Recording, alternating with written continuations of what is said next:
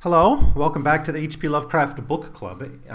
In this episode, I will be looking at a handful of Lovecraft's revisions. So I will look at these as the dates chronologically, more or less, demand, but I won't be looking at them in the same group as I do the regular Lovecraft stories. So I'll just do a series of them at the end, and I'll maybe approach them a little bit more casually. Because not all of these are really Lovecraft's works, they all have his hand in them, but it's not clear in every case how much he was an editor, someone who did reviser. In some cases, he was ghostwriting.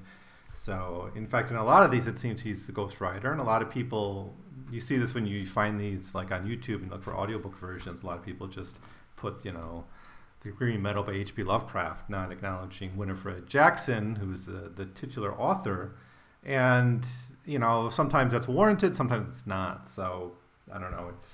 I'm going to try to, I'm not going to know exactly. I don't think we can ever know. Sometimes it's really mysterious which stories are fully his. I guess Lovecraft fans just like that there's more Lovecraft out there, but I think we have to be honest about this as best we can. Now, I'm drawing these from a public domain book that you can find online. It's the H.P. Lovecraft Complete Fiction Omnibus. It's in 3 volumes. The first 2 volumes are the works he published under his name. The last volume, the 3rd volume, is collaborations and ghostwritings. So that's where we'll be drawing this from. We also get a list of his revisions at the end of the Klinger anthology. It's one of the appendixes to it.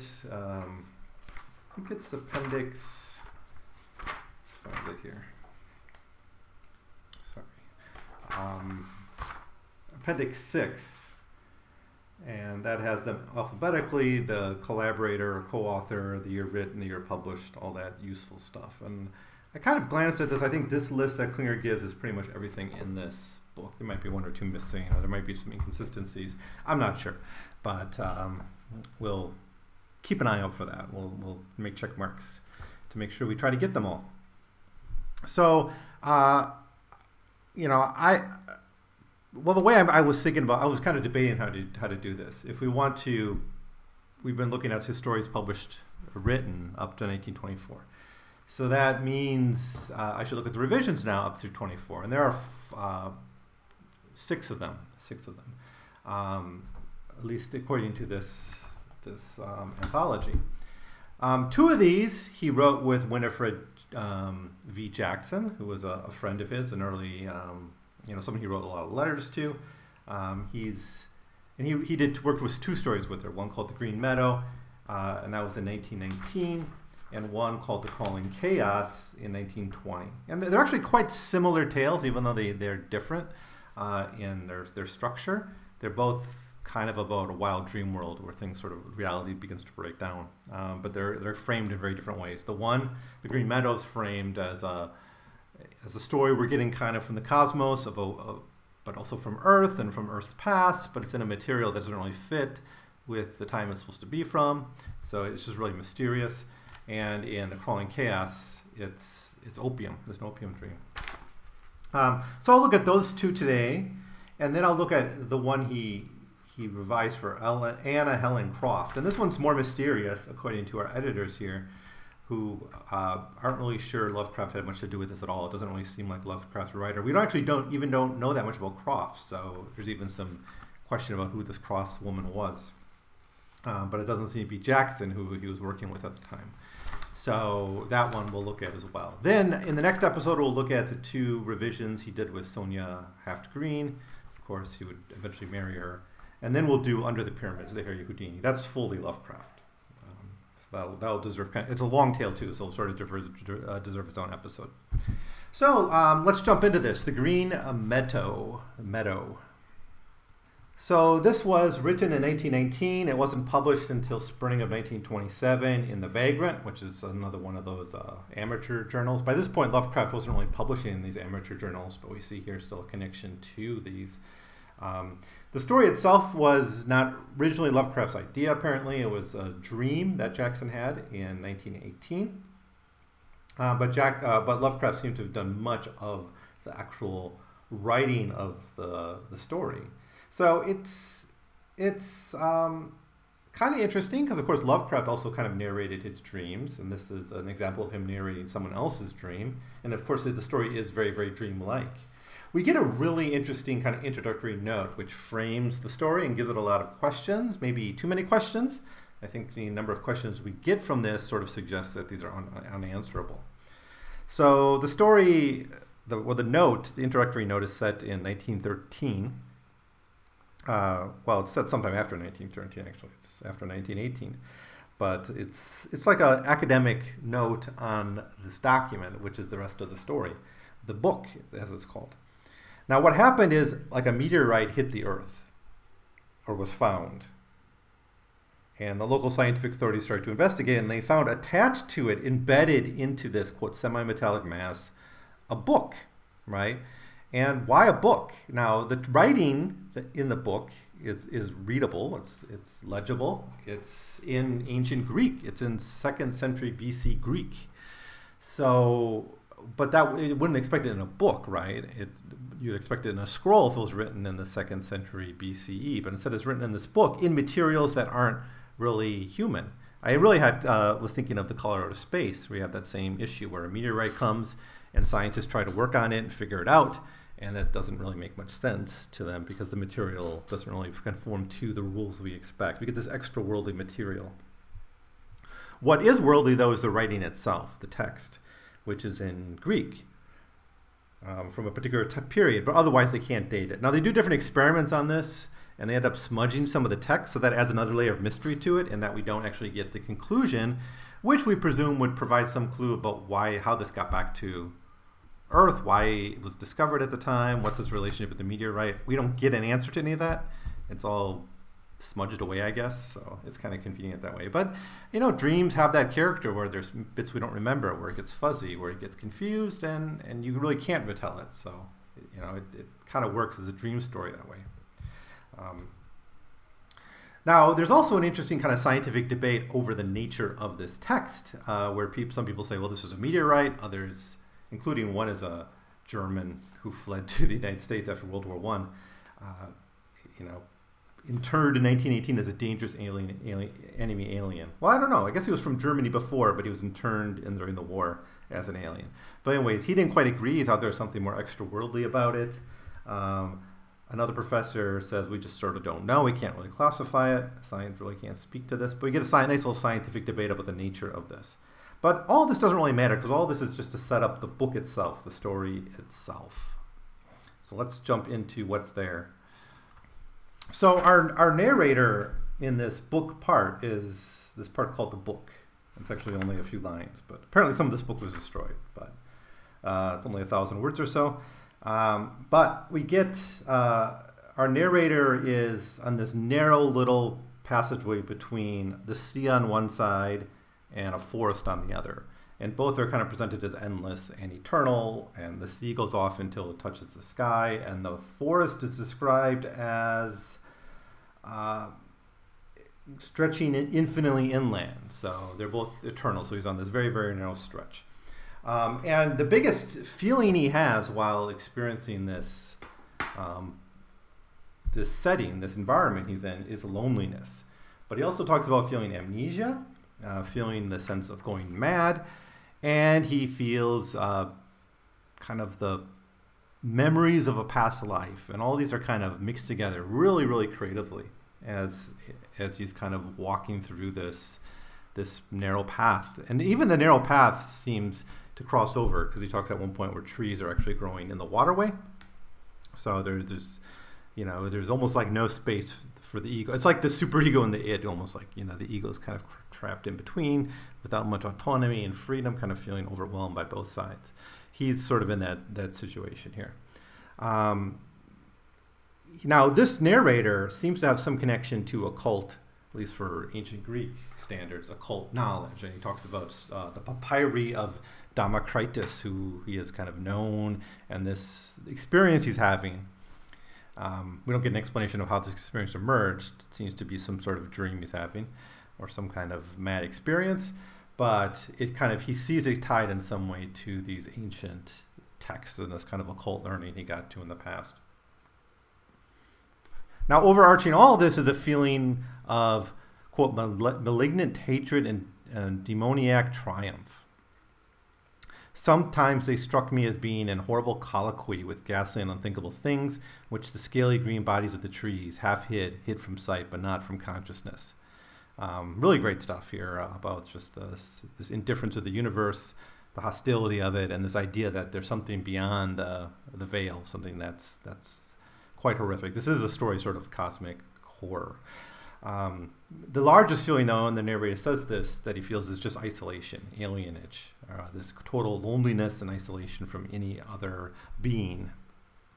So it's at this point in the story that he sees the green meadow, the titular green meadow, in front of him, but it's separated. It's in the water. It's kind of like it gives him some sort of feeling of hope, of security, and that's why his eyes are drawn towards it, and he becomes kind of obsessed with watching that. And as he notices this, at the same time he notices that part of the land he's on breaks away, and he's on kind of a floating island in the waterway, right? And the world begins to break down progressively as the story develops, this world that he's in, and he's sort of floating into this water, perhaps towards the green meadow, but that's where his eyes are. And distance is all kind of not really clear here, but he is certainly floating away from where he was.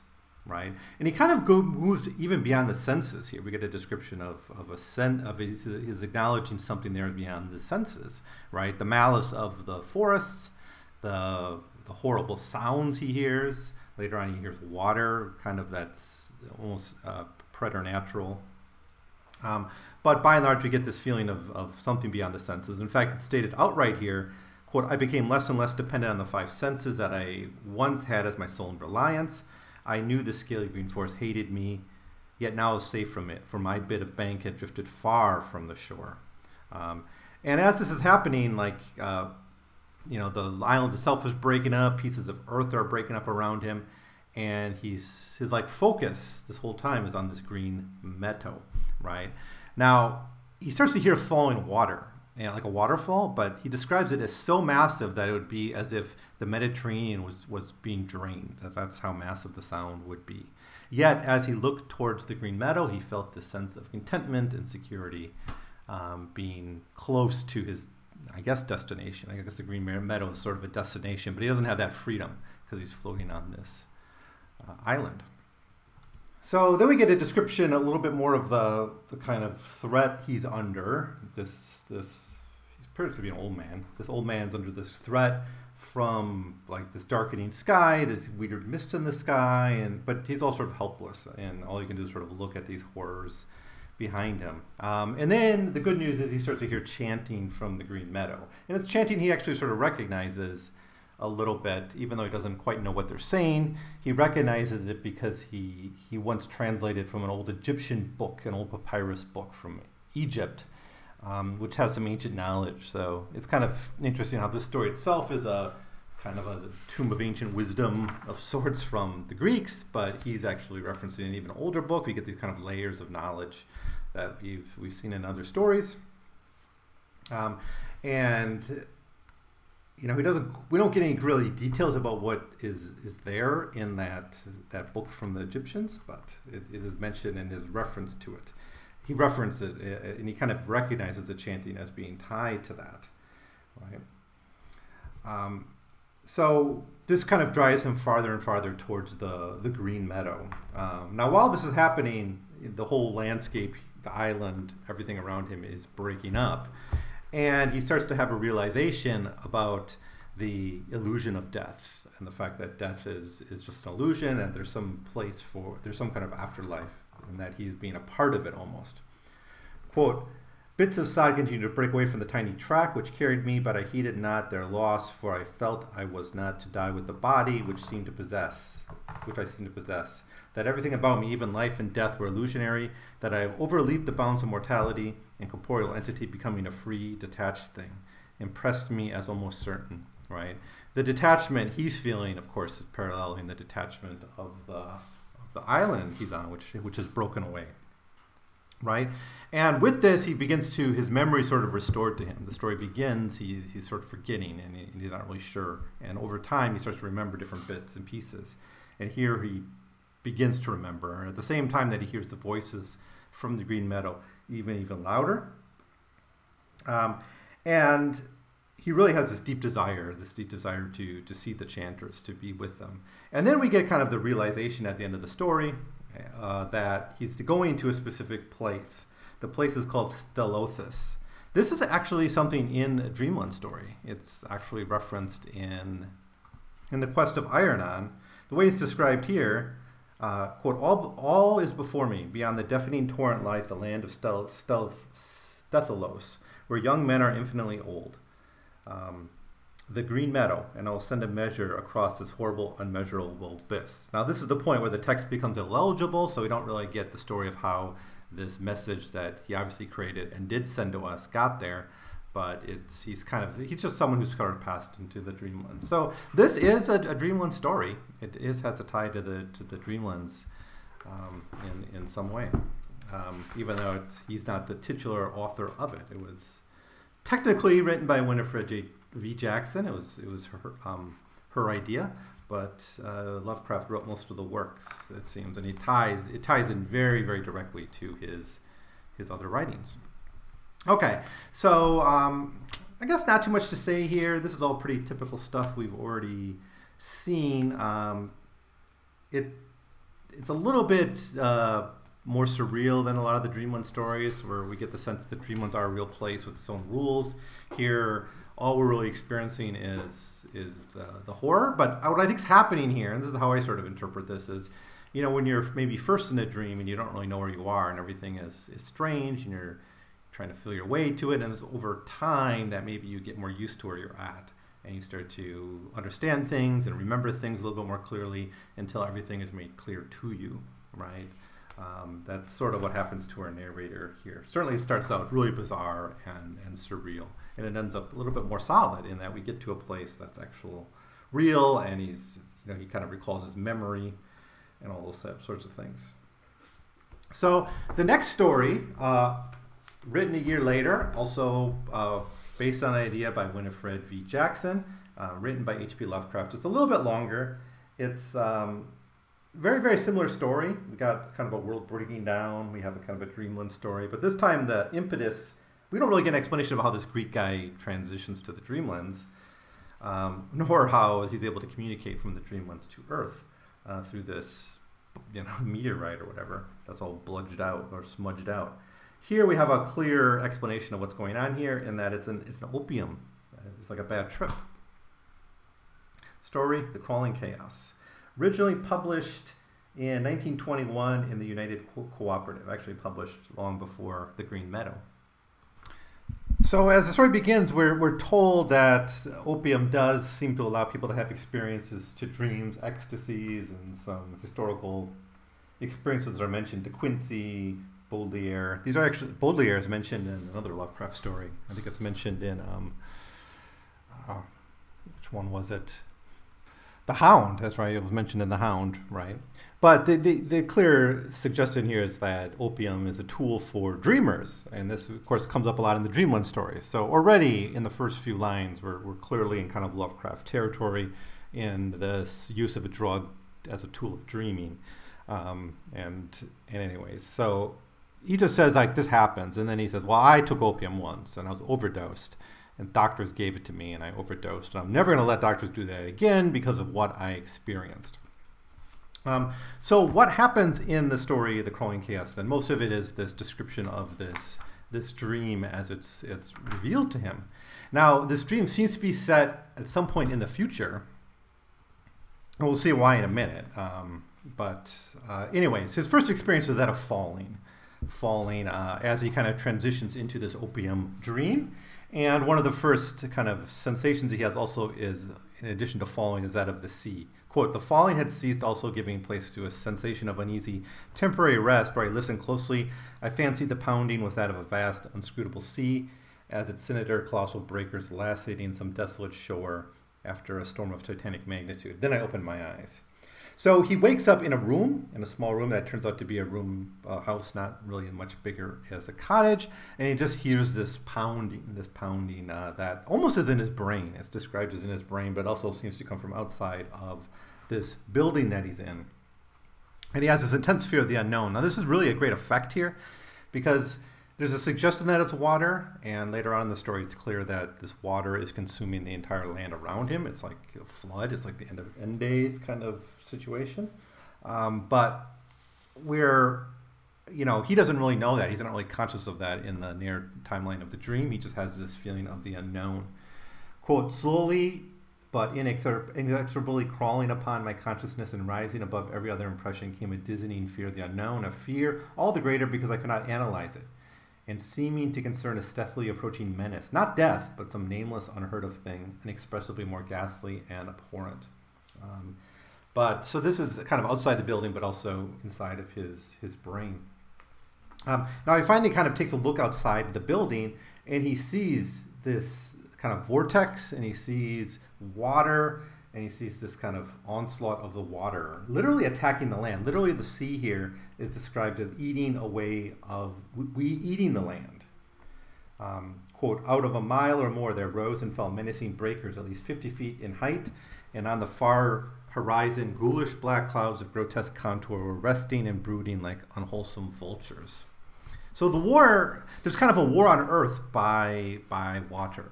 And, this apparently was also based on a dream of Jackson, Winifred Jackson, just like the Green Meadow. But this is such a Lovecraftian theme. I mean, it really gets to the heart of some of the things I've been talking about in this podcast about the threat of the sea, the nature of the ocean, right? It's not just that there's weird creatures down there and tentacly things and things you probably shouldn't eat. He had the kind of a thing about seafood, I'm sure. But it was... that the sea itself is kind of an existential threat to the land, right? And when we look at his views on immigration, his views on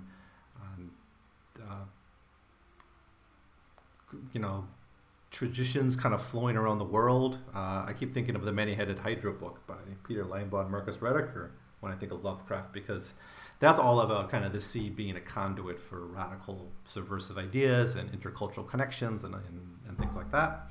But also power, empire can also stretch across the seas, especially in the modern era. But the war on Earth by water is really reflected really well in this story. So anyways, he finally gets up the courage to leave this house because he doesn't think he can really stay there. He wants to escape. And when he leaves, all he sees is the sea. He sees the rumbling sea on both sides of him. But he is able to get to some land, and he enters into this sort of tropical landscape. Right? And there's all sort of mixed landscapes here where the trees don't always kind of match the ones next to it. The architecture is a little bit classical Greek, but also Chinese. Eastern and Western forms mixed together. That kind of suggests also we're in some kind of future timeline in which architecture and cultures are sort of mixed together in some ways. But anyways, he goes out there and he finally, just like in the Green Meadow, the narrator had this sense, we got to get to the Green Meadow. Here he sees a palm tree in kind of up a hill, and that's where he thinks he has to go. He's beckoned to this palm tree. And he goes there. And while he's up there, or he's on his way there, I'll just read what's said here. So, some terror in the swishing tall grass seemed added to that of the diabolically pounding sea. I stared up, crying aloud and disjointedly, "Tiger, tiger, is it a tiger? Beast, beast, is it a beast that I'm afraid of?" My mind wandered back to an ancient and classical story of tigers, which I had read. I strove to recall the author, but had difficulty. Then in the midst of my fear, I remembered that the tale was by Rudyard Kipling, nor did the grotesqueness of deeming him an ancient author occur to me. End quote. So in the timeline of this story, the narrator is of our time, but he's in some sort of future. He's dreaming or experiencing some kind of future in which Kipling is a long-dead ancient writer. So this is far in the future, this is said, and it is sort of the end times. He sort of struggles to get up to this palm tree, and he finally gets there. And while he's there, he sees a young child, a young child of such beauty that I never beheld before, kind of like a demigod child there. And the child speaks to him and says, "It is the end. They have come down through the gloaming from the stars. Now all is over, and beyond the Arthurian streams, we shall dwell blissfully in Tilo." Now we got kind of like dreamland locations almost being mentioned here, but these are celestial objects, my understanding. And other kids, other like godchildren, hold his hand and say, "Come, child, You have heard the voices and all's well. In Telos beyond the Milky Way and in Aruian streams are cities of amber and Calconidae, and upon their domes of many facets glisten the images of strange and beautiful stars. Under their ivory bridges of Telos flow rivers of liquid gold, bearing pleasure barges bound for Blossomy. And it goes on more about this. But this is very much like the quest of Iron again, right? The description of this place as a place where only beauty and art live forever, right? And he says, only beauty, youth, and pleasure, nor are any sounds heard save of laughter, song, and lute. This is exactly what the narrator in the quest of Aranon was going for, was trying to find. The hero of that story, anyways. He was trying to find this land where art is the sole beauty, right? Around this kind of degraded otherness. I think this story is sort of like the story about the end of civilization, in a way, because what's being preserved here outside of Earth is a place where art can be perfected, right? So thematically, it ties very much with the Dream One stories, even though the narration itself is not something we've quite seen before in Lovecraft's tales, at least up to this point. So he's listening to this kind of these voices by these young kind of faun, almost these kind of Hellenic demigod children, and he starts to see himself being floated up into the sky, right? And they kind of tell him, don't look down, but he does. He looks down and he sees, like he witnesses the ocean consuming all of civilization. Quote, and under the ghastly moon there gleam sights I can never describe, sights I can never forget. Deserts of corpse-like clay and jungles of ruin and decadence where once stretched the populous plains and villages of my native land. And maelstroms of frothing ocean where once rose the mighty temples of my forefathers. Round the North Pole steamed amoras of noisome growths and miasmal vapors hissing before the onslaught of the ever-mounting waves that curled and fretted from the shuddering deep. So essentially, the ocean consumes the land, and with it comes the death of civilization. Even specifically, London and Paris being destroyed. These two are two cities that are called out by name, right? So I think this, and then he wakes up, and then he's like, oh, that's how the kind of the vision ended, and the story comes to an end. But I think what's kind of thematically powerful about this story is this imagery of a world being under constant threat of a sea that just cannot be stopped. It's relentless. It's eternal. You can maybe dam it up for a while, but eventually it will break through, and with it will wash away all that is good and solid in the world. Civilization in Lovecraft's thinking to some degree. But the overarching threat of the sea, I think, is really the heart of this story. Now, the crawling chaos, he uses this term, the crawling chaos, in the shorts, in Nyarlathotep, that story that I still can't pronounce very well. And he associates that god with the crawling chaos. And I think he does that again. He does it a lot in Dream Quest of the Unknown Kadar, where that god has his most prominent position in any of his stories. Now, maybe you can kind of read into it that it's there in this story. Something is destroying the earth here, and the little kids identify it as a they. Something is doing the destruction, not just the natural processes of nature. But yeah, this seems to be, it seems to exist separate from that, though, as well. So anyways, this is a story about the death of civilization. Really, really kind of, I think, important thematically to understanding Lovecraft. Now, the third little story I want to look at today is Poetry and the Gods, which was written in 1920, published in 1920 in United Amateur.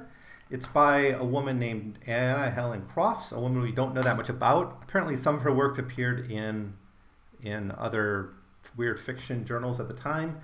It's not quite clear how Lovecraft knew her. He didn't seem to write letters to her. Now, my editors of this compendium of Lovecraft stories says that this one is maybe of dubious influence by Lovecraft. Saying, well, first it has a female protagonist, which Lovecraft rarely does. S.T. Joshi is quoted here saying, it's simply a curiosity. It'll be of interest only if more information on his writing and collaborator emerges. So we really can't say too much about Lovecraft here. I don't want to push it too much. Our editors seem to think that it's so different from the Green Meadow and the Crawling Chaos that it seems to be more this woman Croft's work, right? Maybe Lovecraft was more of an editor to it. The first two, though, clearly mostly Lovecraft's voice, if not the story itself. Maybe those were really Jackson's dreams. The story itself was written by Lovecraft. Maybe not so much in Poetry of the Gods, but it's worth taking a little look at. I do think it's really a wild story, and I rather like it. So our hero of the story is a woman named Marcia, and she's in the modern era, sometime after the First World War, and she's out of time. This does make us think of Lovecraft, actually. Lovecraft had this kind of fascination for this time of art and poetry, and he saw the modern world as sort of a degraded betrayal of that. This story does just reflect that aspect of it. I don't know if this is coming from Lovecraft. It's really hard to dissect, who did what in these, unless you're really an expert on the prose itself. I'm kind of building up the editors here saying that this is mostly Croft's work. But there are certainly stuff that I think Lovecraft would have dug about this story, especially this kind of the banality of modern civilization, right? Listen to this. Attired simply in a low-cut black evening dress, she appeared outwardly a typical product of modern civilization, but tonight she felt the immeasurable gulf that separated her souls from all her prosaic surroundings. Was it because of the strange house in which she lived, that abode of coldness where relations were always strained and the inmates scarcely more than strangers? Great. I mean, that's really, I think, how maybe many people feel, right? But her alienation goes even to her interpersonal connections. She can't even feel home in her home because everything is like, she just feels so out of place or out of time. So what does she do? Well, she turns to poetry, and that's how she tries to find her bearing. And so she starts flipping through like a poetry magazine and finding something to read, something that will comfort her, something that will find her kind of a home in this modern civilization. And she finally comes across a story, or a poem, that is described this way. Quote, devoid of regularity, it had yet the harmony of winged, spontaneous words, a harmony missing from the formal convention-bound verse she had known. So it's kind of a free verse sort of poem. But she says this sort of reminded her of the time, or kind of brings her into a dream, a dream where only gods and dreamers walk, right? And so a big theme in this story is essentially that poetry is the language of the gods. Now, where we get kind of a Lovecraft motif here, a really strong one, is that the gods are sleeping and will wake again. In other words, it's not Cthulhu in this case, it's just the Greek gods, but the fact that they're out there waiting, they're inspiring people through art, through dreams, through poetry, but at some point they will return and awaken. That's really kind of something we see before. Maybe Lovecraft stole it from Crofts. Maybe he kind of lifted this idea from this story even. I don't know. But we get the poem cited, and it's an original poem. And it's got 3 stanzas: Moon over Japan, Moon over the tropics, and Moon over China. And those are the 3 different stanzas, the first line of the 3 different stanzas. Which is interesting because we have Asia here. Now, this is supposed to be a poem that tells her there's a new age coming. That's what her conclusion of reading this poem is, that there'll be some kind of, this is awakening a new era. Now, the poem itself isn't that spectacular, but what's striking is it's set in the non-Western world, right? That this awakening, this new age is not necessarily going to come from the West, which maybe is beyond hope, but instead Asia is highlighted here. But anyways, she thinks that this is going to bring a new era of song and literally the rebirth of Pan, the awakening of, well, literally this says here the rebirth of Pan, but other gods are told about here as awakening. But she thinks a new day is going to come. She goes to sleep though, and while she's sleeping, she encounters Hermes. Hermes, the messenger of the gods, comes to her, and he comes adoring. It's described that he adores her as he speaks. Then adoring Hermes spoke, adoring her for having, I guess, discovered this truth that the gods have been filtering to people through poems. And he basically says, you're right. We're into a new age, an age where the gods will come back, the secrets of the gods revealed in beauty and song will come back.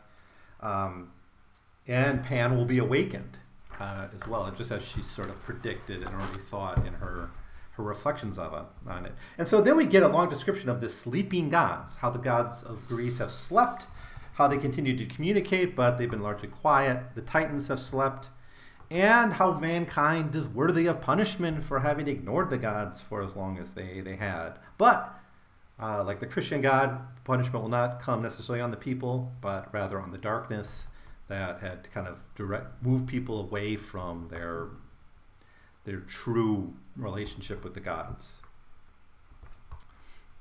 And Hermes' little speech ends with, "This night shalt thou know the favor of the gods, and behold on Parnassus those dreams which the gods have through ages sent to earth to show that they are not dead. For poets are the dreams of God, and in each and in every age someone hath sung unknowingly the message and promise of the lotus gardens beyond sunset." So then Hermes takes her, takes Marcia to Jupiter, to Zeus, to Parnassus, to the court of Olympus. And there she is told essentially that all these poems, she actually sees the images carved, these 6 noble figures carved in this cave up on Parnassus. The faces of like Dante, Shakespeare, Milton, and Goethe and Keats. These are like the poets who were the voice of God on earth. And then we hear from Zeus himself, from the Thunderer. And what Zeus tells Marcia is that it kind of goes on a little bit. This is his speech he gives her. But he basically says, repeats some of the stuff Hermes already said, but adds that a new messenger is coming. Quote, "He is the one we have chosen to blend into one glorious whole all the beauty that the world hath known before, and to write words within shall echo all the wisdom and the loveliness of the past. He it is who shall proclaim our return and sing of the days to come when faunas and dryads still haunt their accustomed groves in beauty." So he's going to be kind of a hybrid figure. He's going to have,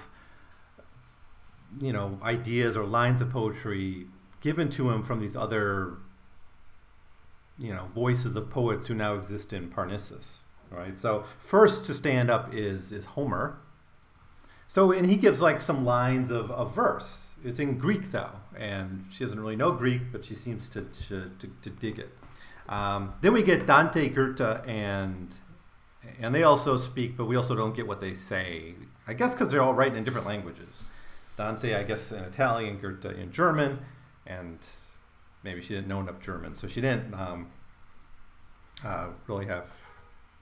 She didn't include them, unfortunately. But the last 3 poets in this pantheon, it's kind of cool. We got a pantheon of poets, and we got the pantheon of gods juxtaposed a little bit here. And their bust actually exists in Parnassus along with the gods. So we got Shakespeare first, and we get a little line of verse from Shakespeare. Then Milton, and we get a line of verse from Milton. And then Keats, and we get a line of verse from Keats. And so after getting this sort of message, he is sent back to Earth with this message from Hermes and Zeus. And as the story ends, it's many years later. Marcia has kind of moved on with her life after this dream of being on Parnassus with the gods. And she's with the poet. She's actually with this poet who's been brought to earth in some way. Gone is the old spirit of unrest, for beside her is one whose name is luminous with celebrity, the young poet of poets, at whose feet sits all the world. He is reading from a manuscript words which none had ever heard before, but which when heard will bring to men the dreams and fancies they lost so many years ago when Pan lay down to doze in Arcady, and the great gods withdrew to sleep their lotus sleep beyond the lands of the Hesperides.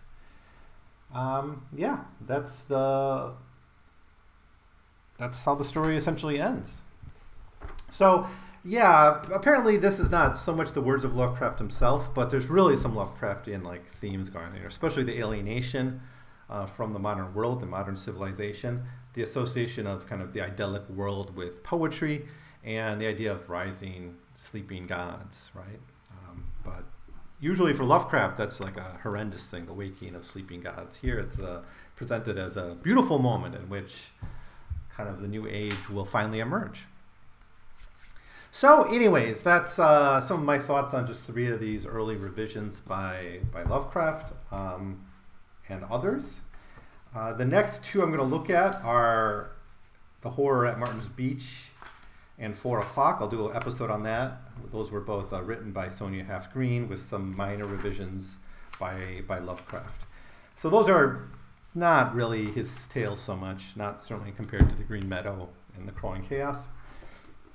But his fingers were in there somewhat. And of course, it's worth talking about her. Lovecraft did marry her, so let's have an episode dedicated to her.